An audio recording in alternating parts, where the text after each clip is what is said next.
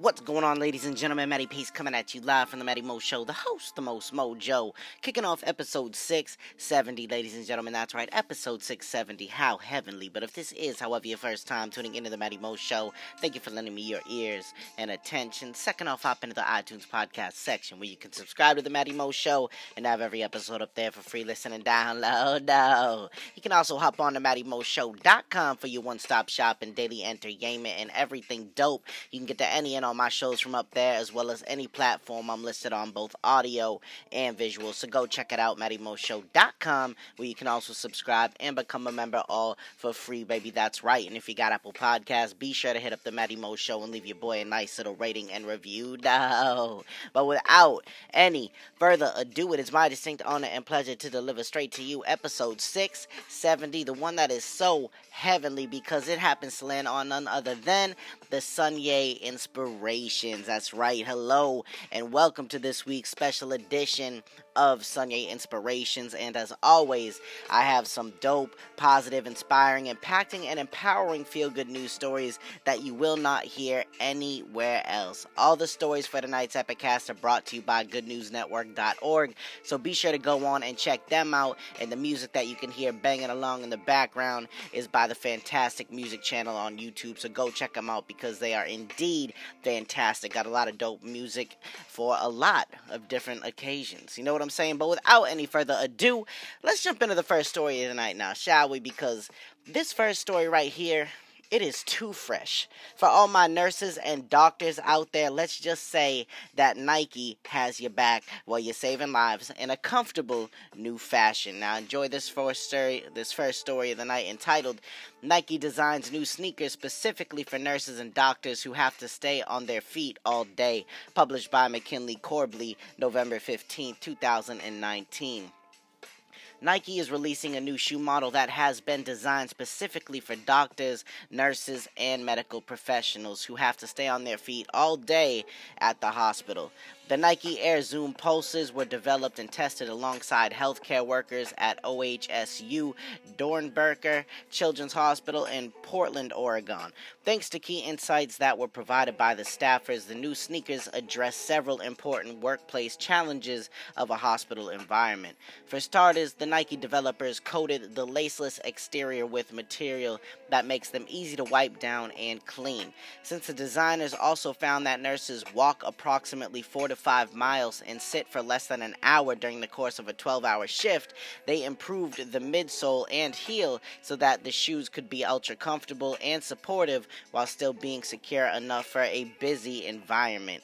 The design confronts a range of medical worker-specific challenges, says the company. How can a shoe be both comfortable for long stretches of standing and versatile enough to support the hurried movements required in emergency situations?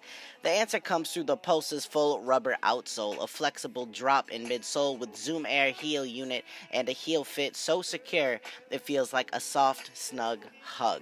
The elasticized exterior makes the Air Zoom Pulses comfortable but easy to take on and off at will, and the rubber soles have extra traction on slippery floors especially. There are 6 versions of the shoe which will reportedly be released on Nike's website on December 7th.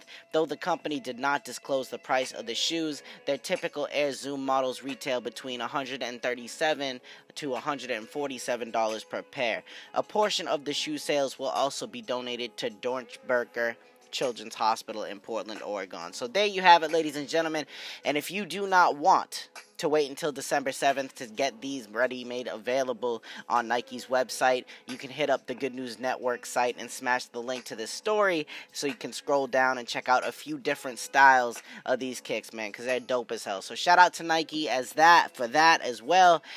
But now it's time for our second story of the night, baby. Hospitals come equipped with some of the best nurses, doctors, and staff around, which obviously is why they want to get some new, fresh Nikes, you know what I'm saying? But even with that being said, there are still some things out of those people's control. This new invention, however, may give them the extra kick they need. So enjoy this following story entitled, Copper hospital beds could save millions of lives since new study says they harbor 95% less bacteria, published by the Good News Network, November 13, 2019. A new study has found that copper hospital beds in the intensive care unit harbored an average of 95% fewer bacteria than conventional hospital beds and maintain these low risk levels throughout patient stay in hospital. The research is published this week in Applied and Environmental Microbiology, a journal of the American Society for Microbiology. Hospital-acquired infections sicken approximately 2 million Americans annually and kill nearly 100,000, numbers roughly equivalent to the number of deaths if a wide-body jet crashed every day, said co-author Dr. Michael G. Schmidt, professor of microbiology and immunology at the Medical University of South Carolina in Charleston. Despite the best efforts by environmental services workers, they are neither cleaned often enough nor well enough. In fact, since hospital beds are among the most contaminated surfaces in patient care settings, they are the 8th leading cause of death in the United States. Nonetheless, patient beds incorporating copper surfaces, which have long been known to repel and kill bacteria, have not commonly been commercially made available. Knowledge of copper's antimicrobial properties dates back to ancient Ayurveda, when drinking water was often stored in copper vessels to prevent illness. In the modern medical era, numerous studies have noted copper's antimicrobial properties. However, until recently, no one had designed acute care hospital beds that enabled all high-risk surfaces to be encapsulated in copper. Based on the positive results of previous trials, we worked to get a fully encapsulated copper bed produced, said Dr. Schmidt. We needed to convince manufacturers that the risks to undertake this effort was worthwhile. This in-situational study compared the relative contamination of ICU beds outfitted with copper rails, footboards, and bed controls to traditional hospital beds with plastic surfaces. Nearly 90% of the bacterial samples taken from the tops of the plastic rails had concentrations of bacteria that exceeded levels considered safe. The findings indicate that antimicrobial copper beds can assist infection control practitioners in their quest to keep healthcare surfaces hygienic between regular cleanings, thereby reducing the potential risk of transmitting bacteria associated with healthcare-associated infections, said Dr. Schmidt. With the advent of copper-encapsulated hospital beds, dividends will likely be paid in improvement patient outcomes, lives saved, and healthcare dollars saved as well. All that information that you just heard was reprinted from the American Society of Microbiology, by the way, but which was shared by the Good News Network. So shout out to that story. Shout out to those people. I think it's a great idea, man, especially when you think about it. Some people, I mean, you don't know where they're coming from off the street when they come into the hospital. They get checked in ICU. They get in the hospital beds, man. They're there for days on end without actually showering. Even if they have those little wipe down cloth, man, it's really not that thorough. It's just kind of like putting a Band-Aid over your cut, waiting for it to heal. You know what I mean? It ain't going to heal if it keeps getting dirty and opened up. So that was a good analogy. Shout out to me. You know what I'm saying? But that's a pretty cool idea. And besides that, man, side note, I had no idea copper could do those things. Pretty awesome to say the least, and let's hope the hospitals around the world take to these bad Larrys to give us a better and healthier stay to match their elite staff. Now, however, it is time for our third and final story of the night, baby. And if you're a parent or a dog owner, then you are definitely going to love this new invention that could be in cars by next year. So enjoy this final story of the night entitled, Scientists Develop Sensor to Save Kids and Pets Left in Vehicles, and It's So Cheap It Could Be in Cars by 2020, published by Good News Network, November 11th, 2019. A small, inexpensive sensor could save lives by triggering an alarm when children or pets are left alone in vehicles. The new device, developed by researchers at the University of Waterloo, combines radar technology with artificial intelligence to detect unattended children or animals with 100% accuracy. Small enough to fit in the palm of a hand at just 3 centimeters in diameter, the device is designed to be attached to a vehicle's rearview mirror or mounted on the ceiling. It sends out radar signals that are reflected back by people, animals, and objects in the vehicle. Built-in AI then analyzes the reflected signals. It addresses a serious worldwide problem, said George Shakar, an engineering professor at Waterloo. His system is so affordable it could become standard equipment in all vehicles. Development of the wireless disc-shaped sensor was funded in part by a major automotive parts manufacturer that is aiming to bring it to market by the end of 2020. Analysis by the device determines the number of occupants and their locations in a vehicle. That information could be used to set rates for ride-sharing services and toll roads, or to qualify vehicles for carpool lanes as well. Its primary purpose, however, is to detect when a child or a pet has been accidentally or deliberately left behind, a scenario that can result in serious harm or death in extremely hot or cold weather. In such cases, the system would prevent vehicle doors from locking and sound an alarm to alert the driver, passengers, and other people in the area that there is a problem.